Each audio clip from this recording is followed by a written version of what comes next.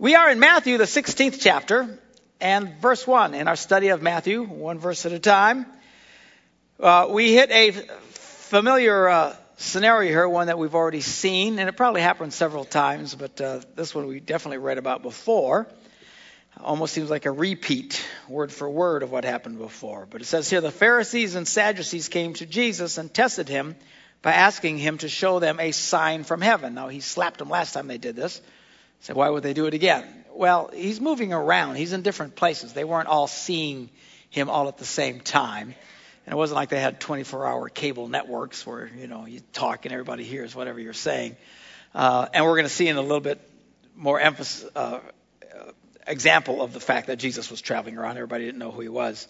But anyway, so these guys come to him, the local religious leaders of the day, and we'll do something, as though he had to prove himself to them. And Jesus replied to them, said, look, when evening comes, you say it will be fair weather, for the sky is red. And in the morning, you'll say, today it will be stormy, for the sky is red and overcast. He says, you know how to interpret the appearance of the sky, but you cannot interpret the signs of the times. Now, these are people, they've been waiting hundreds and hundreds of years, thousands of years, the Jewish people, for the Messiah. And the Bible was very clear what it would look like, how he would be ministering, where he would be born, all these things. And they missed it. And they knew it. Remember when we just did Christmas, but when the wise men came, they came to Jerusalem. And they said, look, we're looking for the Messiah. We found a star. Where's he supposed to be born? And the religious leaders of the day told him, oh, he's supposed to be born in Bethlehem. They knew. They knew it all. And then they went and sought him out, but they couldn't be bothered. I mean, they just missed it. People who should know better and just missed the whole thing.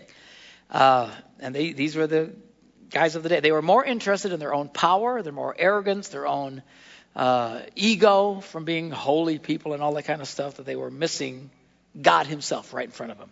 Truly stunning.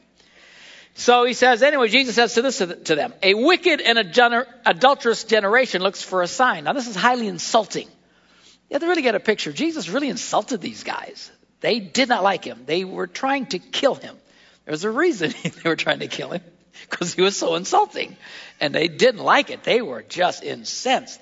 These were people who put a premium on being holy, holy. They were really holier than thou. They were self-righteous. The epitome of self-righteousness were these people, these religious people 2,000 years ago that Jesus came to. They were extremely self-righteous. And Jesus calls them wicked and adulterers. Oh, man, they did not like it. And remember, it was the religious people of the day that orchestrated the crucifixion of Jesus.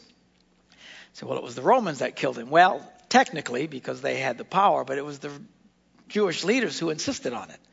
In fact, remember, the Roman leader was saying, I find no fault in him, let him go. And they said, no, crucify him, crucify him. They all orchestrated by these men who were not at all convinced. Some people said, well, maybe if Jesus would have showed them a sign, maybe they would have believed. No, they saw plenty of signs that Jesus did, and they didn't believe. In fact, one of the most stunning miracles Jesus did was when he raised Lazarus from the dead. This was the most amazing. Now, he had raised others from the dead, but it's like, they were sick and they died, and he came and prayed for them right away, and they came back to life. Well, it's easy to explain that away because you think, the Princess Bride, he's just mostly dead, They weren't really taking it seriously. I've used this analogy before. If Lathan drops over dead right now, this is the way you would think. If he dropped over dead, cold, stone dead right now, don't do that, by the way. And a couple of nurses or doctors who comes over and takes his pulse and say, he's dead. He is dead, And we call the ambulance and stuff like that. And I come down and pray for him. And all of a sudden he sits up. 98% of you would all go, oh, he probably just had gas or something, Because you wouldn't believe. That's the way we are. And we're people of faith. We're Christians. We're in church. And most of you wouldn't believe it. So you can imagine them. They wouldn't believe. By the way, it's why we don't see more miracles. It's because we think in those terms. We don't have much faith. But here, these guys, he heal people and raise them from the dead. Well, they're probably just fainted or something and whatever. Well, when it comes to Lazarus is dead for days. I mean, Jesus comes, and you can't fake it at this point. You're not just mostly dead. You're totally dead when you're in there for days, and the tomb's all sealed up, and Jesus comes and says, roll away the tomb. And they said, oh, no, don't. He reeks, man. It's stinking in there now. Roll away the tomb. And then he rolls away, and then he says, Lazarus, come forth. And he comes hopping out, all wrapped up in his grave clothes and stuff like that. It's like, whoa. Now, you would think, seriously, at this point, if you're not a believer, you're a believer now. You know what I'm saying? At this point, wow, I am seriously convinced. The Bible says the Pharisees, after seeing this, got together and decided how they're going to kill him. I mean, it just motivated them more. They hated him. There's something wrong with these dudes. Anyway, the part of it, Jesus kept messing with them and insulting them, calls them adulterers and wicked. Those are the kind of people who look for a sign. He says, but none will be given it except the sign of Jonah, which was Jonah was in the belly of the fish and then came out. Well, Jesus is going to be crucified, buried, and then raised from the dead. That's the only sign.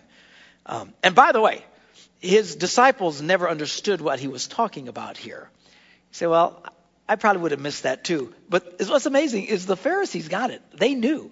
In fact, they went out, when they crucified Jesus, they went to the Roman authorities and said, you need to put guards at the tomb because he said he would raise from the dead. They knew it. His own disciples didn't get it. In fact, when we come back next time, I'll pick up where he literally tells them, I'm going to go and be crucified. He tells them everything, and they never got it. It was just, of course, in all fairness to the disciples, it was hard to find out what Jesus was talking about half the time anyway. I think they just,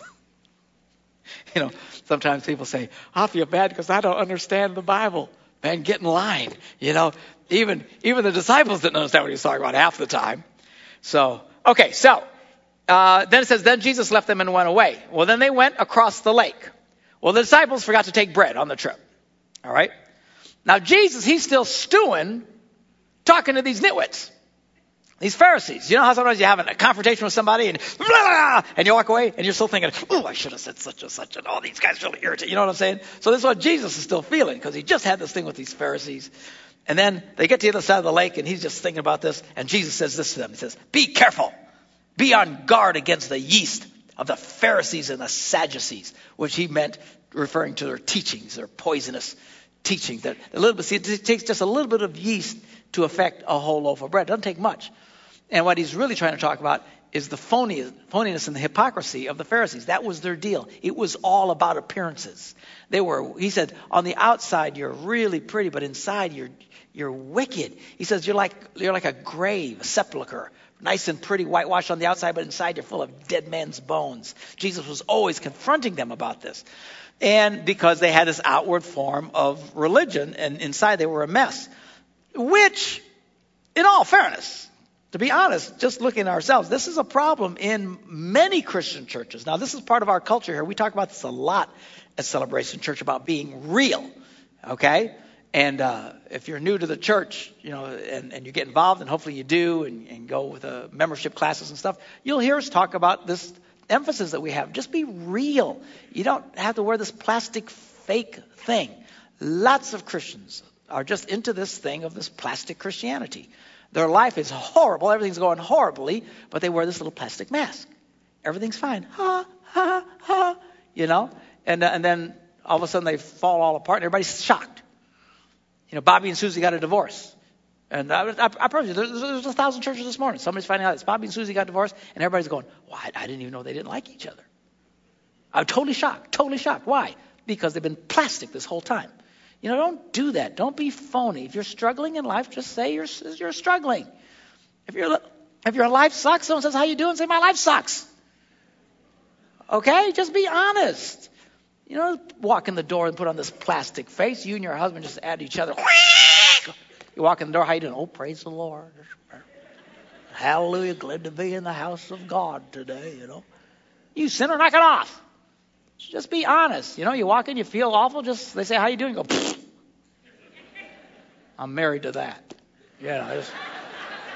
Just be real. So people can pray for you and help you and connect with you guys on your struggles in life. Watch out. Jesus said, watch out for this phoniness. And he calls it the yeast of the Pharisees and the Sadducees. Well, the disciples, in typical fashion, they don't know what he's talking about. And verse 7 says, well, then they discussed it among themselves, said, oh, he must be ticked off because we didn't bring any bread. Did you get the sandwiches? I didn't know I was supposed to get the sandwiches. Dude, you're supposed to get the sandwiches. Man, I'm sorry, I forgot. They're having this argument about who left the bread. And then Jesus, in verse 8, aware of their discussion, says, oh, for heaven's sakes, you Nimrods, you of little faith, why are you talking among yourself about having no bread? Do you still not understand? Don't you remember the 5 loaves for the 5,000 people we fed? How many basketfuls you gathered? Or the 7 loaves for the 4,000 people that we fed? How many baskets you got? Do you think bread is a problem for me? That's what he's saying. You really think I have an issue with bread? So he's yelling at him. I'm telling you, I keep pointing out, he was pretty strong with people. And his disciples oftentimes were afraid to ask him anything because they kept getting yelled at. They didn't get it. And so he says, how is it you don't understand I was not talking to you about bread? But be on your guard. And then he repeats it. He doesn't explain it. He just says it again. Be on your guard against the yeast of the Pharisees and Sadducees. And then the light goes on in their head. And they went, oh. Well, then they understood that he was not telling them to guard against the yeast used in bread, but against the teaching of the Pharisees and Sadducees. Again, if you feel at times you don't understand everything in the Bible, you're in really good company. Because these guys lived with him day and night, and they didn't understand half of what he was talking about. It was very confusing to them. I think that's why they didn't get it because all of a sudden he started talking to them not in parables or in symbols, but in plain English, or whatever, Aramaic at the time. That's why in a little bit he tells them, I'm going to go to Jerusalem. They're going to beat me up and kill me, and I'll be raised from the dead. And they probably thought he was speaking in parables again. You know what I'm saying? It was a yeast deal or something. They don't know what's going on. That's why they didn't catch a lot of what he was talking about. Okay, so we get past that. Then, verse 13, when Jesus came to the region of Caesarea Philippi, just south of Illinois, he asked his disciples, who do people say the Son of Man is? Who do people say I am? And then they started saying, well, something they'd been hearing. He said, well, some say you're John the Baptist. So how could he be John the Baptist? He was baptized by John the Baptist. And well, see, again, not everybody heard everything all at the same time. Even Herod thought Jesus was John the Baptist, and Herod was the one who killed John the Baptist. When he heard about Jesus, he thought it was John the Baptist come back because they were very superstitious because he didn't even hear about Jesus until after he killed John the Baptist. And Jesus had been ministering for a long time already. So even though the word was spreading pretty wildly about Jesus and stuff, again, we're talking 2,000 years ago, talk about things traveled slowly, okay? So they're running in, I heard about John the Baptist being dead. Who is this guy? Look what he's doing. It must be John the Baptist from the dead. And then others said, well, no, you must be Elijah the prophet that's come back. Another said, well, you must be Jeremiah or one of the other prophets raised from the dead. By the way, people always were very quick to be very impressed with Jesus' teachings. Even the scribes and Pharisees were very impressed with his teaching. They were stunned. How does this guy know all this stuff? I mean, they were really pretty amazed. People are very quick to say Jesus was a great teacher or a prophet. Lots of religions, lots of people who don't want to believe in Jesus will at least acknowledge Jesus was a great prophet and he was a great teacher. You might even go to some philosophy class in college and say, well, Jesus was a great philosopher. But he wasn't a philosopher, he wasn't a teacher, he wasn't a prophet. He was the Son of God. That's what they have a problem with, okay? They don't like that. They can't admit, Jesus was the Son of God. But they can't deny that he was an incredible figure. His teachings alone are stunning. And what he did. Now, they would argue whether or not he actually did it. But you got to admit, what Jesus did, who in the history of mankind has ever done anything like this? Who has ever even claimed to do that? Even any other religion in the world, none of them, Mohammed, Buddha, nobody has ever even claimed to do what others say Jesus did, which is pretty amazing. Jesus, by the way, wrote nothing. Stop and think about that. How fast. All these other guys, they had their writings and they wrote their books and they had their religions and everything that not a word did he write down that we can have on record. This was all what others said about him because he was so humble. It's just amazing. Yet, Son of God. He knew that if he blew his own horn, it would have no value. In fact, he was always telling them to be on the down low, be quiet about stuff, which we'll see in just a minute. But this is the way that he approached. The Gospels that we're reading, 4 guys who wrote about this and others, everybody talked about it. No one's even attempted to even have claimed to have seen anything like this. Jesus was nothing short of stunning and amazing. Okay? So everybody says, well, you must be this prophet or that prophet or whatever. But then Jesus asks them the big question. He looks at him and says, but what about you guys? Who do you say that I am? And Simon Peter said, you are the Messiah, the Son of the living God. Ding, ding, ding, ding, ding, ding, ding, ding, ding. He got it right. Peter was a little half the time, but this one he got right. And wow, this is it. They were getting it now. He wasn't up to this point. He's an amazing teacher. Wow, what kind of man is this that he would speak and the waves would calm down and the storms would calm down? Wow, what kind of guy is this? And it finally is dawning on them who in fact he was. This is the Messiah. You are the Son of the living God, God in the flesh. And Jesus replied, blessed are you, Simon, son of Jonah, for this was not revealed to you by flesh and blood, but by my Father in heaven. And I tell you that you are Peter, and on this rock I will build my church, and the gates of Hades will not overcome it. And I will give you the keys of the kingdom of heaven. Whatever you bind on earth will be bound in heaven. Whatever you loose on earth will be loosed in heaven. And then he orders them not to tell anybody he was the Messiah. I mean, he was just, again, very much on the down low. It's quite stunning. And there's reasons for that. But let's back up here and just look at what we just read here about this encounter with Peter. Now, we're not Catholics. We love Catholics. God bless them. But obviously we're not Catholic and we don't agree with everything. It's not against the law. Just everybody has their different opinions. This is a big foundational thing for them. Many of you were raised in Catholic Church, where they say this is where Jesus appoints Peter as the Pope, where he is now, because he's the rock that the church is established on. Well, first of all, that's not what Jesus said, and this was not the rock in which he was referring to. The word Peter actually means rock. Jesus was basically saying, hey, you're the rock. We call you the rock. But this is the rock that what? That he just said, you are the Messiah, the Son of the living God. This is what the church is built on, that Jesus Christ was the Messiah. This is the foundation. Why we're here is because we believe Jesus Christ, raised from the dead, was the Son of the living God. He will come again to judge the quick and the dead. Everything we just said in the Apostles' Creed. That's the foundation. The rock was not some dude. Okay?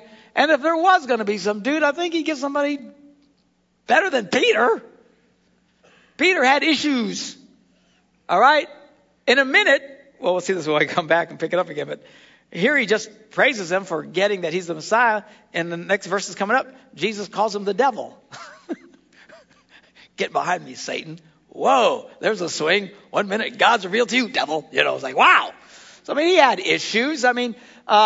He wasn't even the big leader in the church as it was. When you read the book of Acts, Peter was the main guy right after Jesus. But you get very far into the book of Acts, James now is the guy who's running the church in Jerusalem. And talk about the guy who actually lays down the most striking foundational truths of New Testament Christianity was Paul. It wasn't Peter. Peter had 2 little epistles. We've been going over those in our life groups. But at one point, Paul writes that Peter was acting like a hypocrite, and he's in Galatians. He was acting like Peter was acting like a big phony, and I had to rebuke him in front of everybody, embarrass him in front of everybody. Whoa. See, Peter had issues, okay? So this idea that one guy is the person on whom you're building the church it just doesn't hold. Sorry. Peace. All right. And then this idea, whatever you bind on earth will be loose in heaven. Jesus says the exact same thing a little bit later when he's talking to everybody, all believers. He says to all of it, whatever you bind on earth will be bound in heaven, whatever you loose on earth. It wasn't some special status for Peter. This is for everybody. And that's where, we'll read it when we get to it, where Jesus says, when he says, if 2 or 3 of you will agree on anything, my Father will do it. This is right after he tells everybody, whatever you bind on earth will be loose in heaven, okay? So it wasn't to one dude. I will say this, that I think the Catholics get that most evangelicals and Protestants don't get, is they at least understand the concept of what Jesus was talking about. He was saying, they think just to Peter, but he was saying to all of them, that mankind, believers, have huge power in deciding what or will not be done in the kingdom of heaven, what God will or will not do. That they get right. Something most evangelicals, sadly, do not get. And I hope you listen to me a little bit. Focus, okay? Escúchame. Pay attention. Because some people hear something they're not supposed to be hearing. Listen to me on this. So much of evangelical Christianity is all boiled down to just do whatever God tells you to do. Just do whatever God. You can come to people with all kinds of problems, no matter what you share with them. They'll say, "Oh, just do whatever God tells you to do." Just as if that's the emphasis of Christianity. It's interesting that Jesus never talked in those terms. Jesus was constant. Now, obviously, you need to obey God, but in terms of basic morality and obeying the commandments that Jesus laid out. But when it came out to God doing stuff in your life, he said, "Ask, you ask, knock, seek. If any two of you will agree, whatever you bind on earth will be bound in heaven." He wasn't telling everybody to sit around and wait for God to tell you what to do. He would say, "What do you want God to do? Ask him. You have a say in this." Something most people do not get.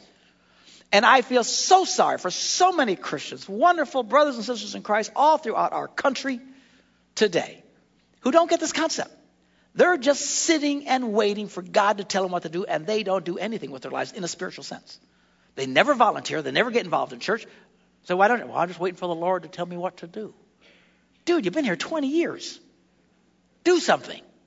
Well, I'm just praying about it, And by the way, and don't misunderstand me on this, that it's stunning.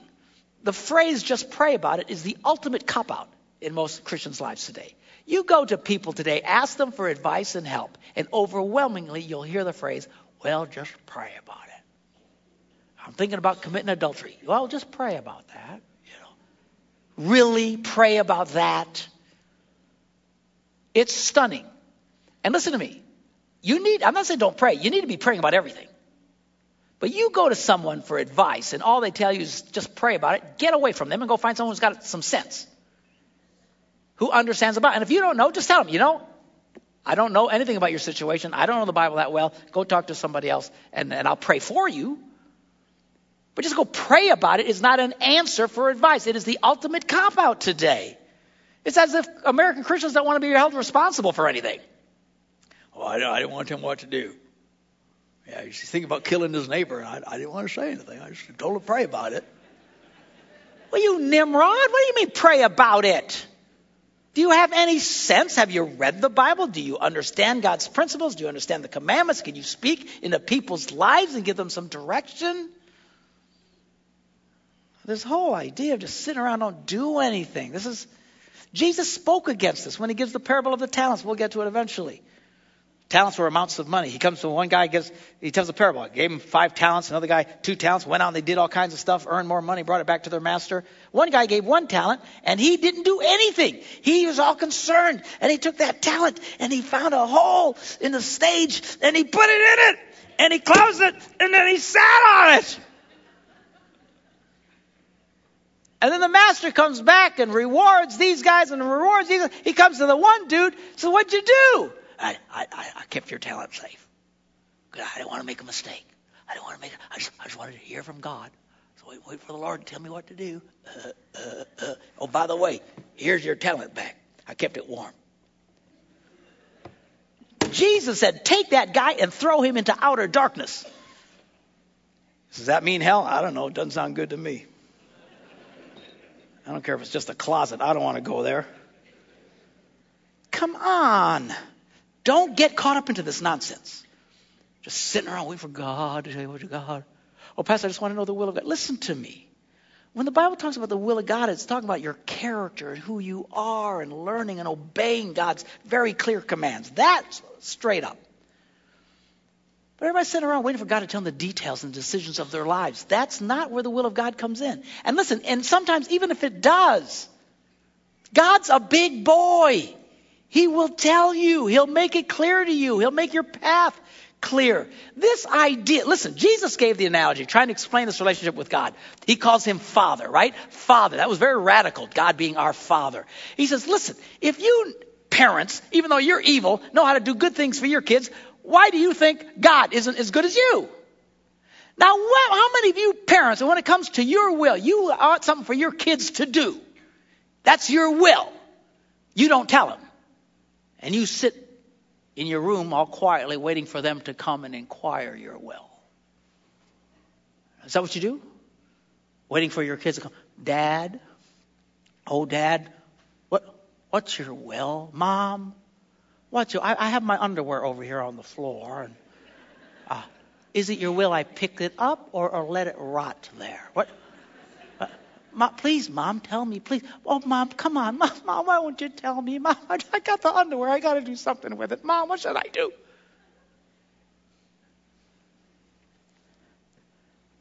If there was parents like that, you think, well, those guys are horrible.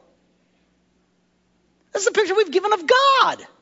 That he's got the inside track on your life and he's not telling you.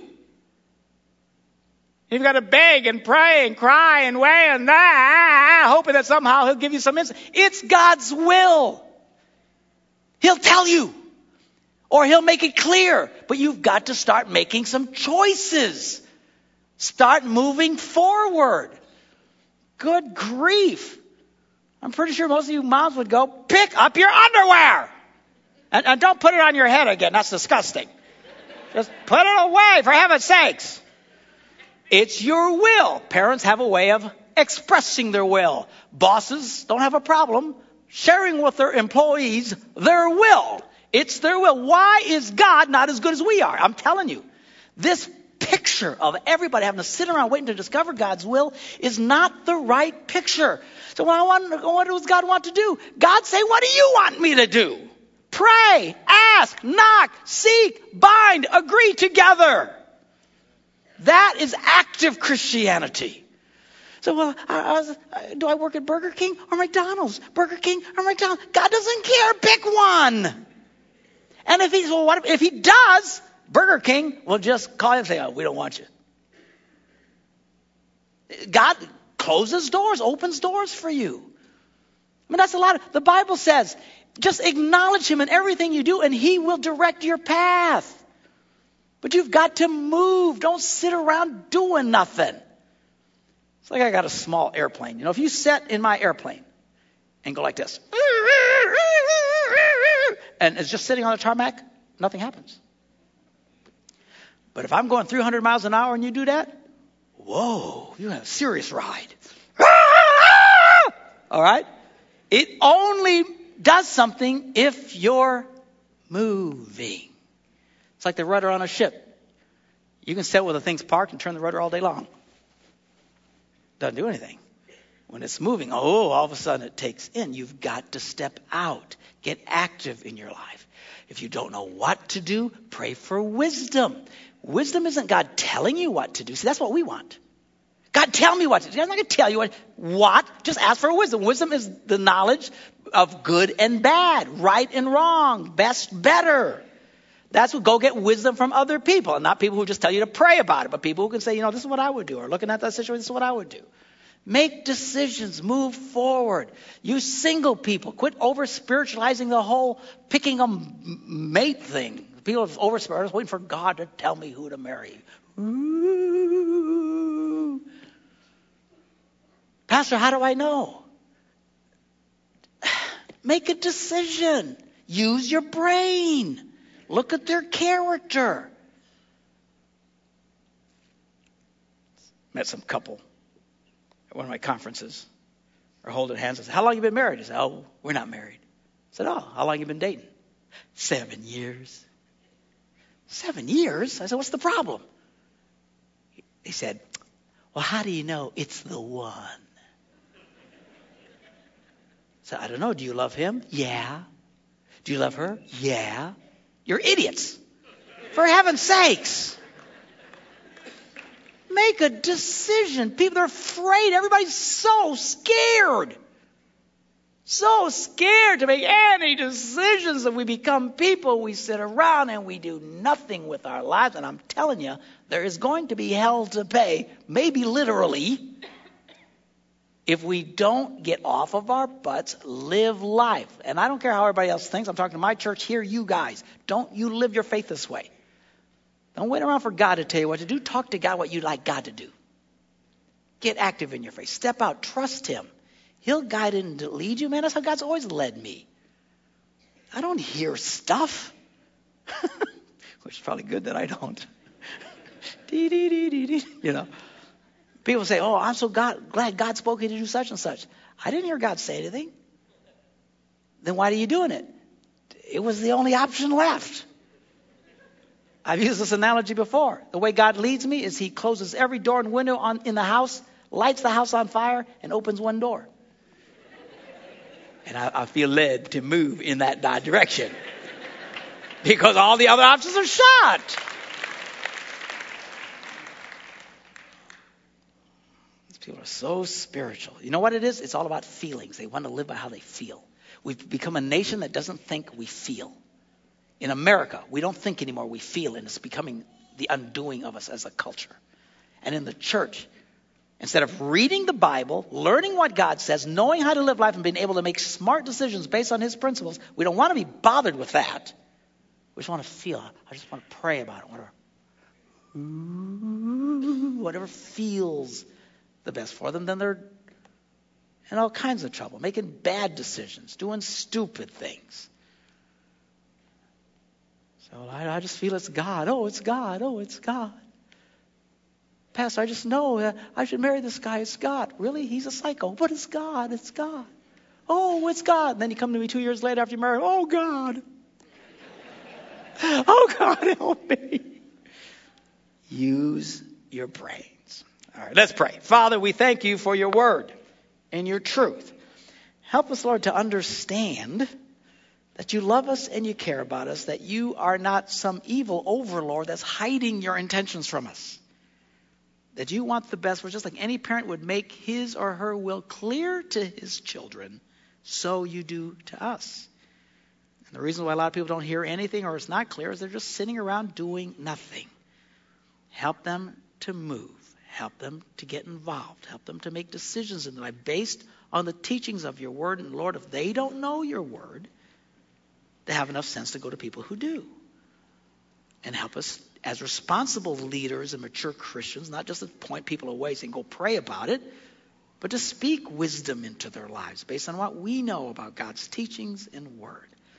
Lord, so that we can be productive Christians, successful people who live out our faith. In Jesus' name we pray. Amen. Bless you. Amen.